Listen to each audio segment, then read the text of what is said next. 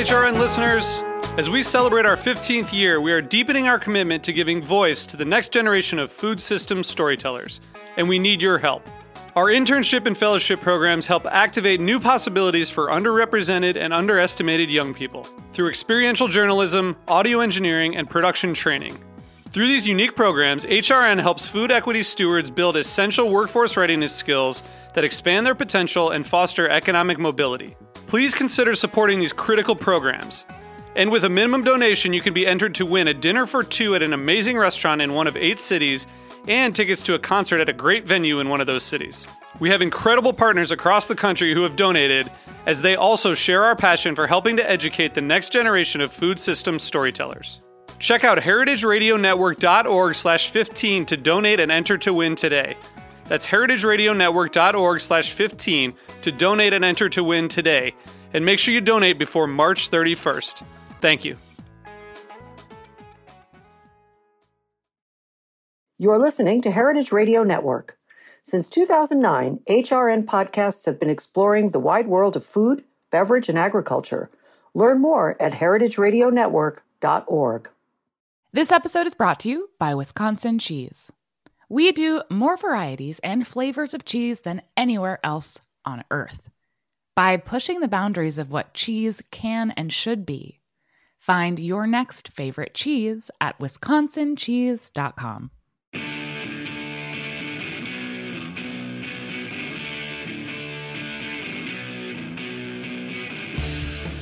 This is What Doesn't Kill You Food Industry Insights. I'm your host, Katie Keeper. We're going to be talking today, yes, once again, we're going to be discussing some things about the Midwest, which you may or may not know. My guest is the fabulous Keith Schneider, who is my favorite new guest, and I have him all the time just because I love all his articles. Keith Schneider, in case you haven't tuned into one of his previous episodes, edits and reports on the intersection of energy, food, water, and resources from across the United States and around the world. He is a former national correspondent and is a regular contributor to the New York Times. Keith also reports for The Guardian, ProPublica, National Geographic, Energy News Network, Manga Bay, one of my faves, The New Lead, another fave, and Circle of Blue, another fave. Circle of Blue's Choke Point Project, other reports by Keith, focused on Australia, India, Mexico, Mongolia, Panama, Peru, Qatar, South Africa, and the United States, and won the Rockefeller Foundation's $100,000 Centennial Innovation Award. Keith's other major prizes include 2 George Polk Awards for environmental and national reporting, and the New York Times nominated him for a Pulitzer Prize in national reporting for uncovering the deteriorated condition of the U.S. nuclear weapons production plants. Welcome back to the show, Keith. Thanks an awful lot for joining us today. To keep up the pace on our various programs about water pollution in the Farm Belt, you published a new piece on January 31st, which discussed, shall we say, a newfound determination to pin down cancer numbers and causes in 3 primary Farm Belt states, and those would be Iowa, Nebraska, and Minnesota. Just curious, is this like newfound interest in their burgeoning cancer cases a new development for those states, or have they been following this for a while? It's more public, higher stature, more prominence than it's ever received, according to my sources, which include some really prominent scientists in all those states. So the fact that cancer has kind of emerged as a significant public health threat attached to the massive tides of both commercial fertilizer and manure being spread on farmland and draining from farmland into streams and drains and rivers and into lakes and into the Mississippi. Big deal out there. It's becoming a big deal. And one of the reasons is the reporting that I've done and several other journalists have done in that area on this topic. And so I was told by David Swartney, who's a very prominent environmental scientist at the University of Iowa, he told me, your articles are having major impact. And I think that's what I want to hear, David. That's what I want to hear. That's why we're doing this. That's why you're doing it. I mean, it's unbelievable to me that an entire region, never mind one state, but 3 and really many more states than that in the Farm Belt are struggling with these cancer numbers and variety of cancers that all seem to point towards agrochemical usage primarily. But just to remind listeners of what we're talking about in terms of contamination, like what exactly is being suggested is the cause of these cancer clusters from agro-effluent? Well, the scientists and the researchers and epidemiologists will tell you that nothing is certain, right? So cancer has many, many, many links to its sources and its causes, right? But nitrate contamination has been linked by scientists, many of them in the Farm Belt, particularly at the University of Iowa, to bladder cancer, colorectal cancer, breast cancer, prostate cancer, and kidney cancers. So, and the cancer epidemic, the cancer emergency in Iowa itself is extreme. I mean, some of the most prominent people in Iowa have cancer, right? So Kevin Reynolds, who's the governor, Kim Reynolds' husband, has cancer of the lung. Really? Yeah. Senator Rick DeWitt, pancreatic cancer. There's a very prominent TV anchor, Kaylin Thompson, has breast cancer. The Iowa State University athletic director's name is Jamie Pollard, has testicular cancer, right? So the fact is that if you interview people in Iowa, Palo Alto, Iowa County has the second highest cancer incident in the country.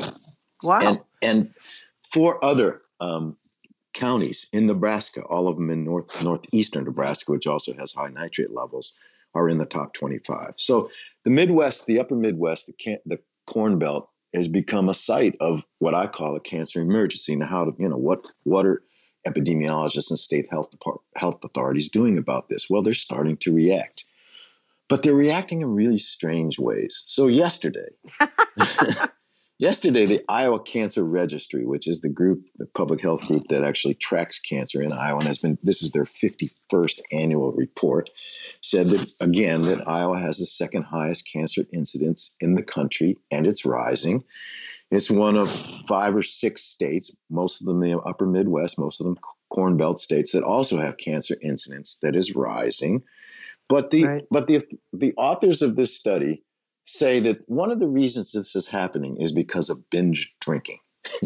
Oh, really? Yes, alcohol. So the whole panoply of cancers is now linked to binge drinking, which is laughable as a journalist. Now, if you're a scientist and epidemiologist, you have to give all your what ifs, we're not sure, all of the excuses. But so I looked up binge drinking, alcohol, and cancer. And what the National Cancer Institute and the Centers for Disease Control and Prevention says about alcohol and cancer is related to liver, mouth, esophageal, colon, liver, and breast cancer. So some of the cancers that are high in Iowa, the highest are breast, prostate, lung, and melanoma.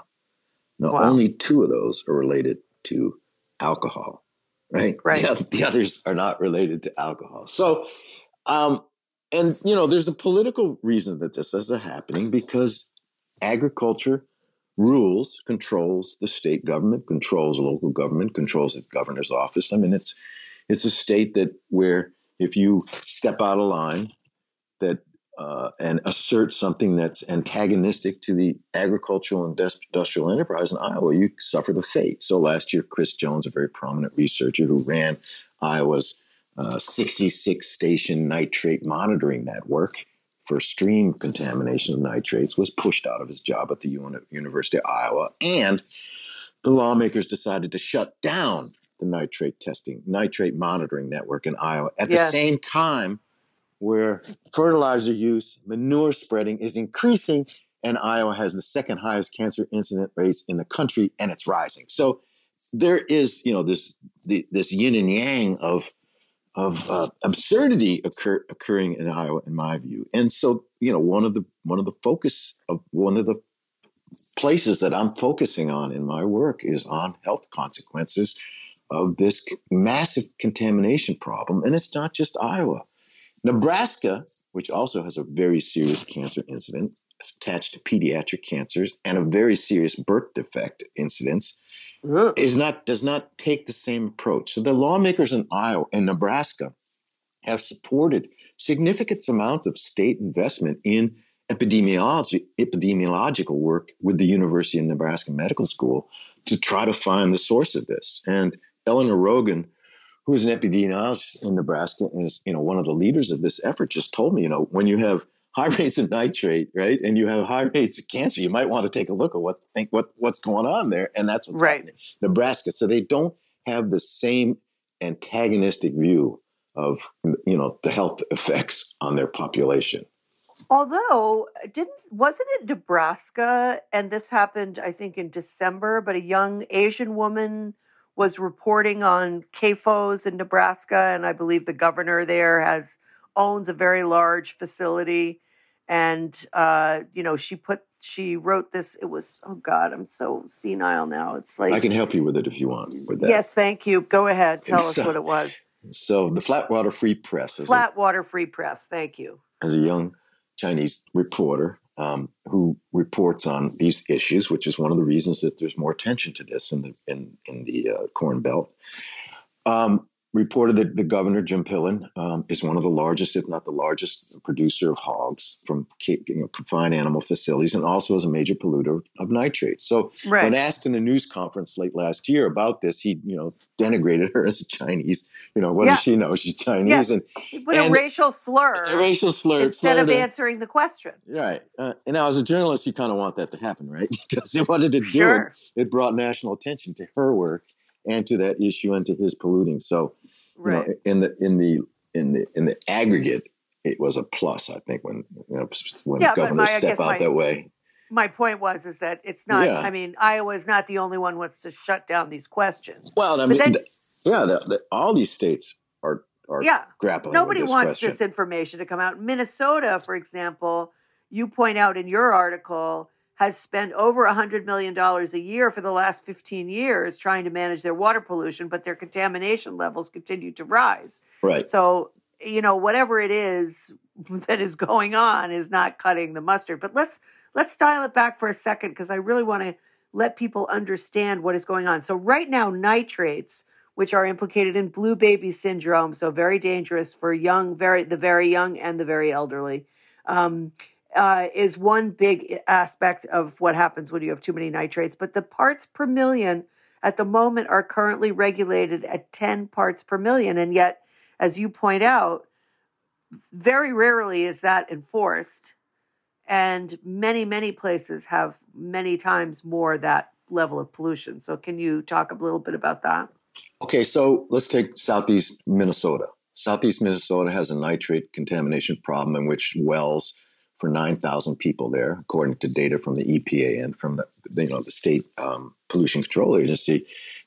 Nitrate levels there go 30 parts per million, 3 times that's federal standard. But scientists will tell you that have been studying this, that 5 parts per million is dangerous. If you're drinking water regularly at 5 parts per million nitrates, you're endangering your health and anybody else that's drinking that water. I did a piece last year about a cancer cluster in southern Minnesota along a road, County Road B in Dodge County, in which nitrate levels in the wells, the families that were suffering very high rates of cancer. I mean, there were lots of cancers in the 4 family that I studied. The well water there was as high as 35 parts per million. Right. So what in Minnesota legislators, Rick Hansen, who's a House member, he's the head of the House Environmental Committee, is proposing legislation to try to fix that. And one of the things he wants to do is to tax commercial fertilizer, issue a tax on commercial fertilizer use that could raise millions of dollars. Now, this EPA last year, at the behest of several environmental groups there, directed the state health department, the state pollution control agency, and the state agriculture department to deal with this. And that in November, I think, or December, those 3 agencies issued a response in which they said, 1, they're going to alert people that have high nitrates in their water. 2, they're going to provide families that have those high nitrates and are drinking that water alternative freshwater sources for their drinking water. But 3, they're going to institute what are called best management practices, right? They're going to require more cover crops and more strip rows along streams and that don't work. So they're going back to the same old toolbox that doesn't work in order to try to slow or eliminate contamination that's occurring. And the last piece of this is, like any other pollution, when you get it into the groundwater, it's there forever. You basically can't clean it up.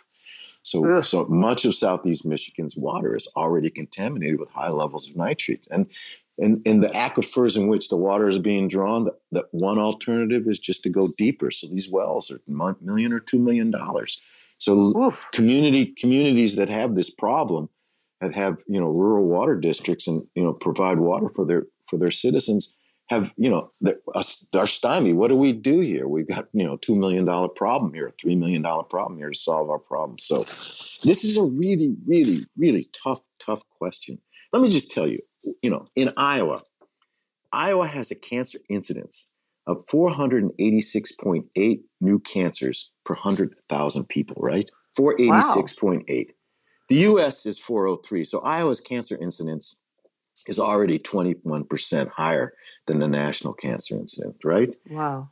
There are, according to the data issued yesterday by the Iowa Cancer Institute, there will be 21,000 new cancer cases this year in Iowa. 21,000. Wow.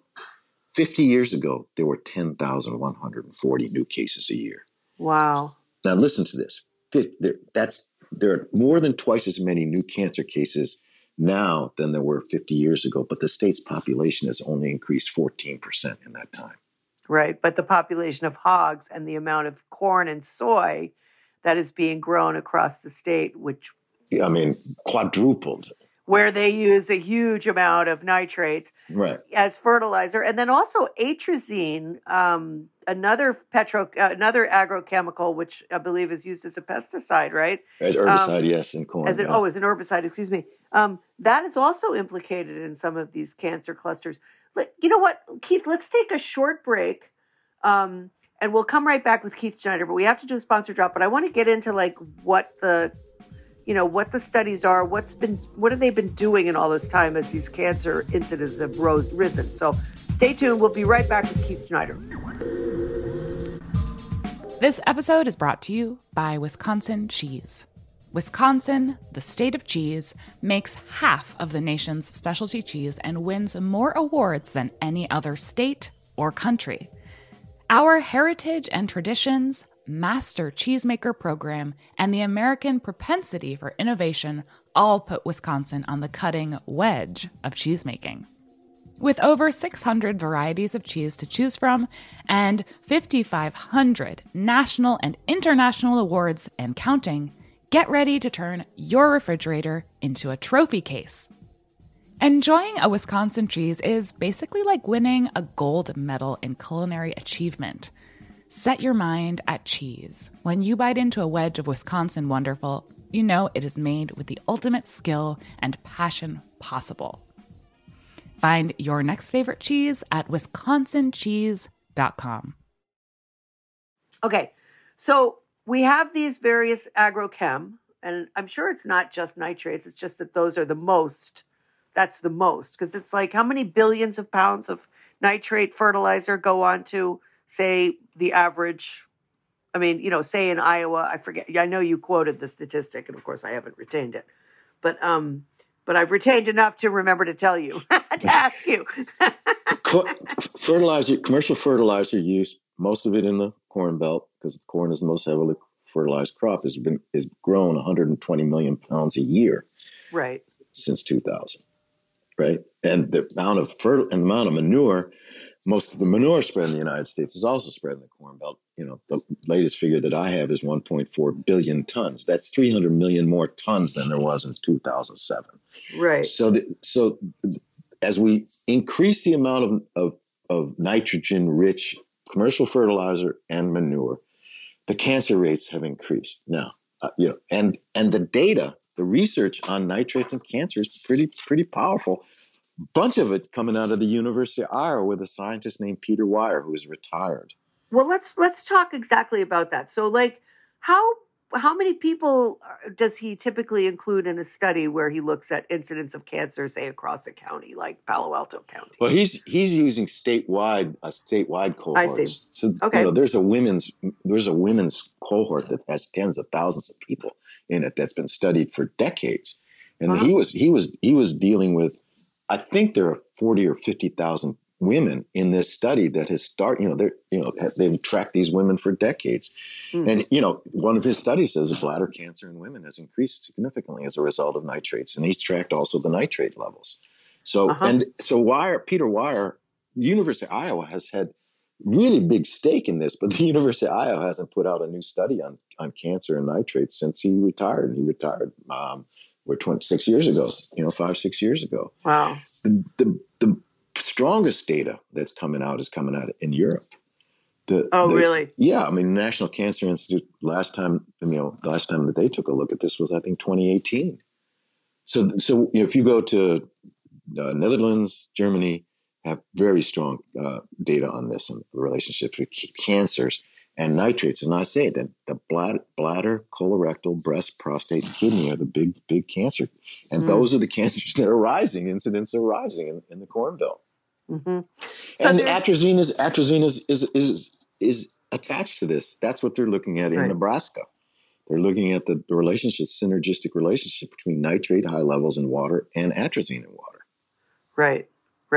And, nobody ever talks about this, and this is a problem with the FDA in general, but they don't often study the conjunction of two chemicals, right? Like they often don't look at the impacts of, one pill's use as it connects with another pill medication that you're using, for example, or that they might tweak something in a medication and that will have a completely different impact than they might expect. And the same is true of these agrochemicals. When they put them together, there's no study that I'm aware of.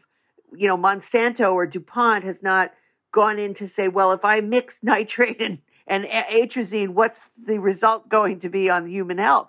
Nobody's doing that, right? Not required, right? That not required, but that's what they're looking at in Nebraska. So one of the first serious scientifically sound research projects is ongoing in Nebraska, and the funding for it is coming out of the legislature. So that's really important what's happening in Nebraska on this. Right. Now in Des Moines, and people who have listened to my show for a long time know that I was a great fan of Bill Stowe, who was the director of the Des Moines Waterworks. And as you know very well, Keith, but to remind listeners, Bill brought a suit against upriver counties because he said that the pollution that was coming down from their farms, whether it was a CAFO or whether it was a corn or soy farm, was having such an impact on Des Moines' water that they couldn't actually pay to process all of these chemicals out of the water. And the suit went all the way to the Iowa Supreme Court, where it was tossed for reasons I don't fully understand. Never did. Well, I'm not sure that's quite true. It was a federal lawsuit in which the federal district court judge dismissed the case. It was brought in 2015, dismissed the case in 2017. That's right. The lawsuit was attacked by the governor as an act of war on rural Iowa. That's what he said, an act of war on rural Iowa. It was on farms. And it was taught because they tossed it because the state law said that you can't bring a suit like that against a county. So the district counties were immunized from these kinds of lawsuits, so it was dismissed. But when Bill and his board sued those three counties, they knew what a furor it would cause. Yeah. But they thought they had a case under the Clean Water Act. They don't. And of course, Bill died of cancer. So there's another very prominent Iowan who died of cancer. And died very quickly. I mean, he was from diagnosis to death, it couldn't have been more than 6 or 7 months. So one of the pieces, really quick. Katie, this is so serious. I've been doing this a long time, and I've also written about cancers and environmental causes, right? I mean, so this is really serious. You go into any county in Iowa, and you talk to people, and they will tell you about. They know so many people within their own families and within their neighbors' families and within their friends' families who have cancer. I mean, I just listed, some of the prominent people in Iowa have cancer. Sure. This is a really serious thing. And how the state is going to deal with this is, are they going to deal with it? And right now, the legislature is going the other way in terms of dealing with this. The Iowa legislature, there's a yin and yang there too. Let me back up. One is there are a couple Democrats, one in the House, Austin Bates, who's a medical physician, who's proposed some legislation to increase the funding for epidemiological research in Iowa. And those bills are backed by several state senators. So you have some movement in the legislature to begin to deal with this from the Democrats. But on the Republican side, who control the legislature, they're going the other way. They are proposing rules that will allow the big livestock operations to essentially spread manure without restriction. Now, there are hardly any restrictions on manure spreading in Iowa as it is, but those restrictions that exist are going to be nullified under bills proposed by these legislatures. And as I said, they're moving very quickly to dismantle the statewide 66 station nitrate monitoring network that Chris Jones was hired to establish, and he did, and then got booted because of what he was writing about it. Right. He got forced out by what? So at what point do Iowans, resist this? I don't, in terms of really significant civic activism. Well, I mean, it's coming because there's more attention to it now than there's been ever in Iowa and in Minnesota and in Nebraska. Right. And that doesn't alleviate also Wisconsin or Ohio, Yeah, there's a lot of states that have very high. I mean, I looked into this, in preparation for this show. It's like it's not just these 3 states that are reporting high incidence of cancer. Well, it's pretty much all the Farm Belt states. Yeah. Well, Iowa, Illinois, Minnesota, Nebraska, Ohio, and Wisconsin. Let me say it again. Iowa, Illinois, Minnesota, Nebraska, Ohio, and Wisconsin, the heart of the Corn Belt, all have rising cancer incidence, right? There's only 3 states outside of the Corn Belt in which cancer incidence is rising. U.S. cancer incidence is falling. Those 3 states outside the Corn Belt are Arkansas, Louisiana, and West Virginia, right? Right. So, and all those states, Iowa, Illinois, Minnesota, Nebraska, Ohio, and Wisconsin, they're all near the top in cancer incidence, right? 5 of the 15 states with the highest cancer incidence, 5 are in the Corn Belt. So, yeah, it's got to be telling you something if you're a legislator. Well, it's also where industrial agriculture has gotten the firmest foothold, right? Yes. So we have been in the United States developing an industrialized form of agriculture in which we have huge farms, thousands and thousands of acres, producing 2 crops, corn and soybeans, right? And we've also industrialized our meat and milk production. So all those animals, most of them are now raised indoors. And in 2022, the Biden administration, Biden president and Congress, in the infinite wisdom, decided as part of the climate provisions of the Inflation Reduction Act, are going to put $90 billion to push agriculture to the center of American energy production. So we're going to have more corn, 6 million acres, more corn, and we're going to produce methane from manure. So our CAFOs are going to get larger, and there's going to be more methane, more manure coming out them, and we're going to produce methane from that manure in a piece of equipment called a manure biodigester. Yeah. Those manure biodigesters produce digestate after they, generate them. They cook the manure and they produce methane, and the methane will be drawn off. But that digestate has more concentrated forms of nitrogen, more concentrated forms of phosphorus than manure, liquid manure that goes into it. So where does that digestate go? It goes on those fields to drain into the water. Onto the feeds. Yeah. One more point about this, Katie, that's really important. Manure biodigesters are the same biodigesting equipment that are attached to wastewater treatment plants or food processing plants or any place that has those biological wastes that need to be treated, right? If that equipment is on a wastewater treatment plant, it's heavily regulated as a point source under the Clean Water Act. And it's heavily regulated as a air emissions source under the Clean Air Act, right? So how you operate that machines, what comes out of it, how you take care of the digestate, biosolids they call it, is all really heavily regulated. Put that same equipment on an agricultural operation, no regulation. Digestate's not, the air's not regulated. Michigan, my state of Michigan, is now the second largest developer of manure biodigesters outside of California. No kidding. And who's doing the work? Chevron. Excellent. And South Jersey Industries, these 2 major fossil fuel companies, have partnered with agriculture and big government to give you manure biodigestion that's financed by federal taxpayer dollars to the tune of billions. I mean, these these things cost $20-30 million a piece. Most of it is publicly financed, right? And it's big oil, big ag, and big government. And you're thinking about, and it's unregulated. It's unregulated. Yeah, that's the amazing part of it, is the lack of regulation. So but I'm telling you, man, this is I call this a national scandal. And it's, and the thing about it is, as a journalist, it's an amazing story, right? This is what, the third time we've talked about this, right? Yeah. You think it's an amazing story. I think it's an amazing story.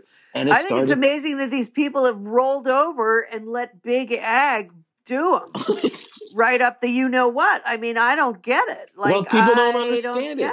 Well, it's a hard story to report. It's complicated. It is. I mean, I've been working at this now. This is my third year of doing this. I got a handle on it. I can give you my elevator speech of what's going on here if you want. Go right ahead. I think that's all right. So we all need that. Right. So how have we industrialized agriculture? In my view, we've done three things. One is we've immunized agriculture from environmental oversight.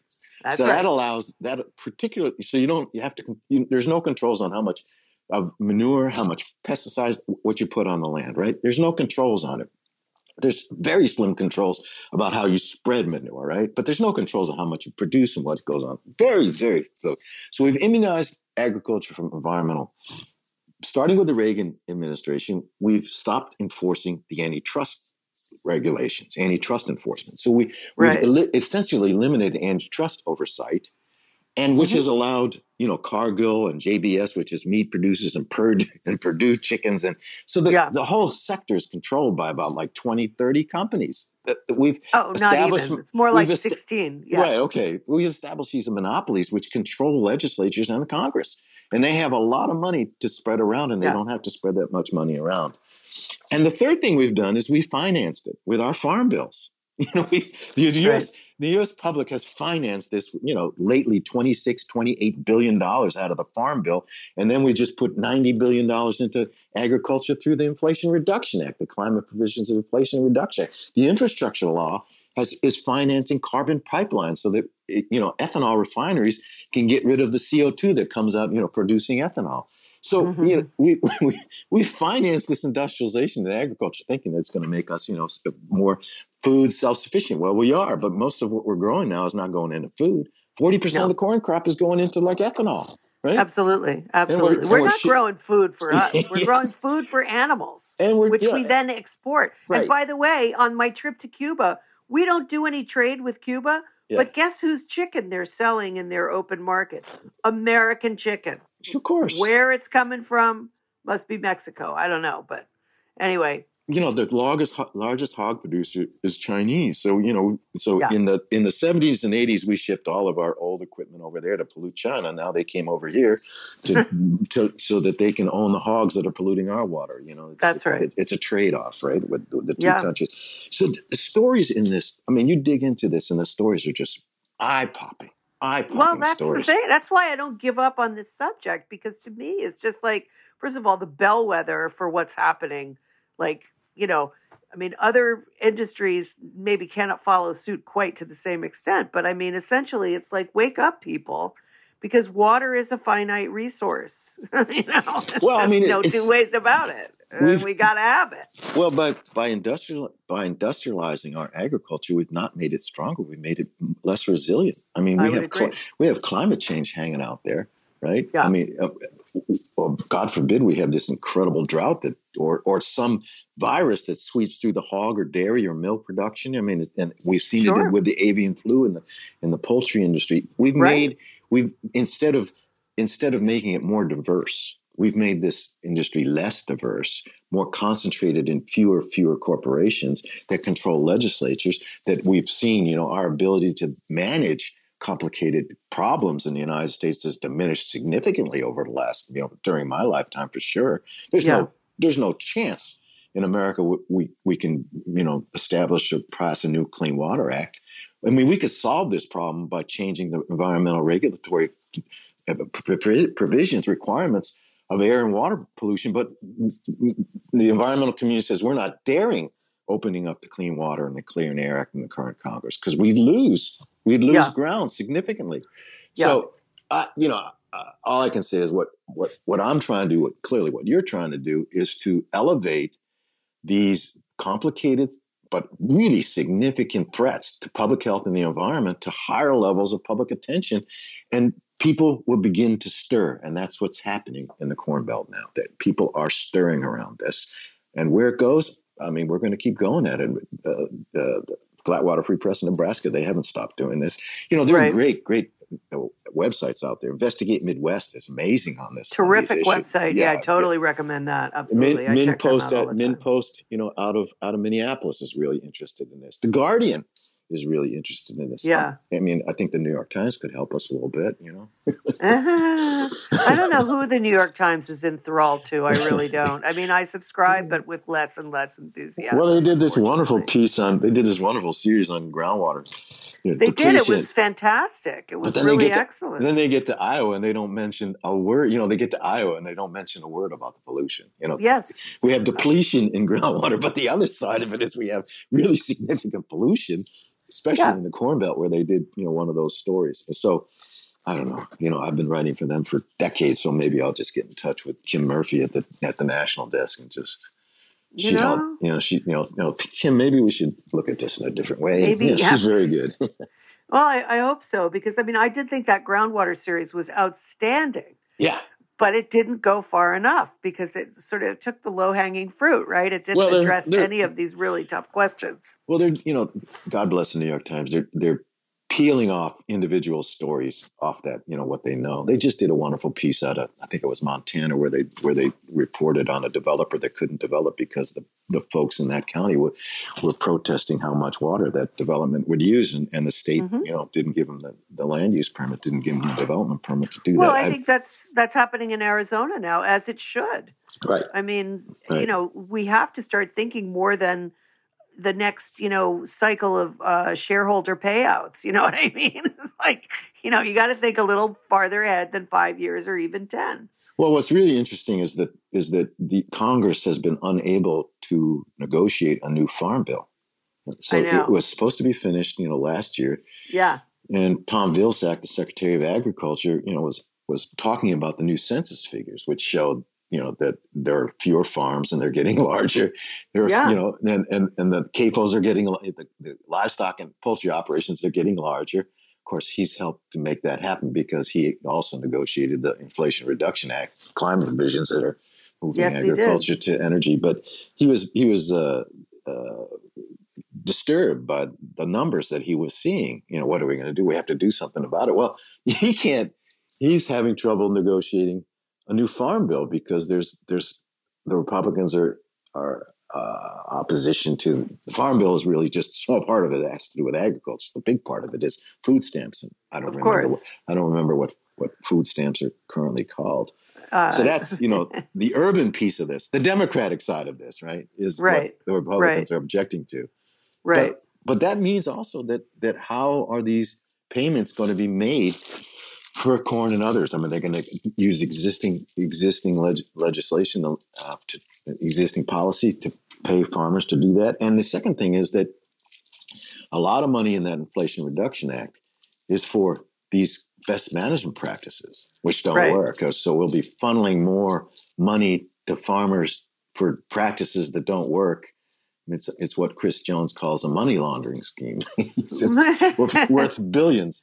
And, the next time we talk, I think we'll talk about that, too, about what's happening. I would like to talk about best management because actually, Keith, I'll say something that it's about my personal life, which is that across the nation, there are things called conservation districts, and they work very closely with the Natural Resources Conservation Services, right, NRCS.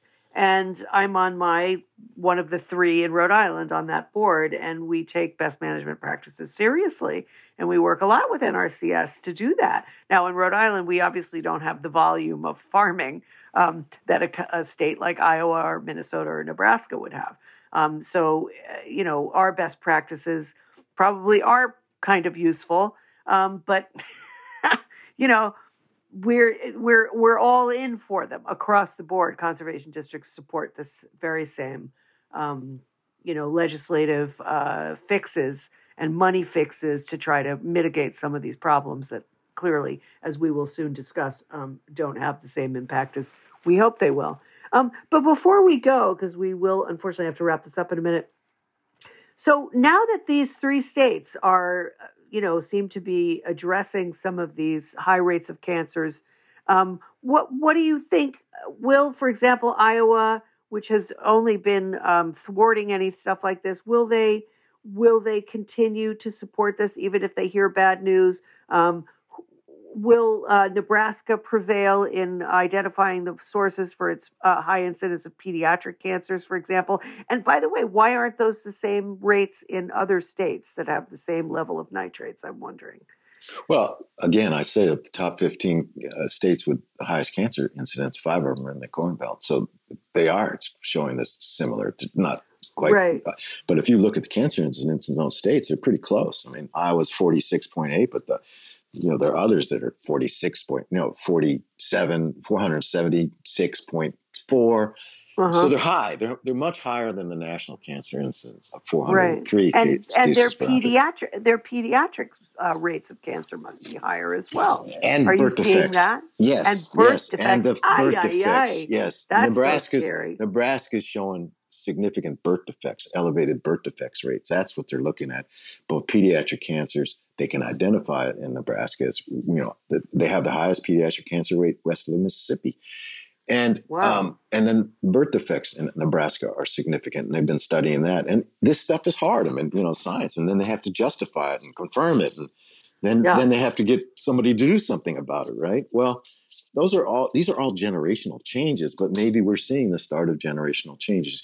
Minnesota, has a long history of progressive activism on the environment and public health. Right. If they're looking for best management practices to solve their nitrate problem, then it's not going to work. And if they can get Tim Walz, their governor, to pay more attention to this, that would help. But I think there has to be more civic restiveness, actual public, activism in places where people can gather and confront and hold leadership accountable for this stuff. And they haven't been holding people accountable until just very recently. And I've been told, and I've seen it just in my own work, that press attention, media attention, your attention to these kinds of issues are really significant, because once people know, they'll start to take action. Until now, Iowans were just talking about the cancers among them. He's got, right. Where were they going to respond? Where was the place for them to respond? And now there are places they can go to Austin Baith, the physician in the House to support his work. They can go to the Senator Celsi, State Senator Celsi in Iowa, and ask her, demand that she take action and hold the line. Mm-hmm. Iowa's kind of in the grip of MAGA lunacy, right? They are. I mean, didn't they just shut down an initiative to even study plant-based meat or cell-based meat production? It's like, what? Yeah, it's really. It's. I mean, I'm not a fan, right? I don't support cell-based, this plant meat, whatever. I don't think it's a useful, use of energy and ingredients. But I think there's no reason why we shouldn't study it, right? But they got to shut down. I mean, in the colossus of industrial agriculture.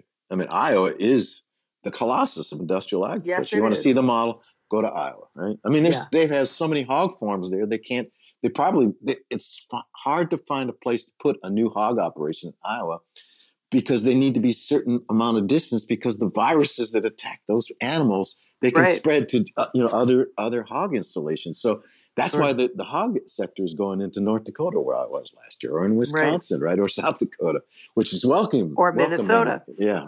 Minnesota. So, anyway. Woof. It's civic engagement is the answer to all of our problems. We just have to mobilize the civics. But we now have to stop. So, Keith, thank you so much for this. And thanks, as always, to our sponsor for supporting this radio station. Thanks for my listeners for tuning in. We'll see you again soon. Keith will be back with more to talk about BMPs in the next month or so. And looking forward to that moment. It's always a joy, Keith. Thanks a lot for your time Katie, today. Thanks so much for doing this. Really appreciate it. And America appreciates it. All whatever they are. Right. All right. So that's that for today. Thanks, folks. We'll see you next week.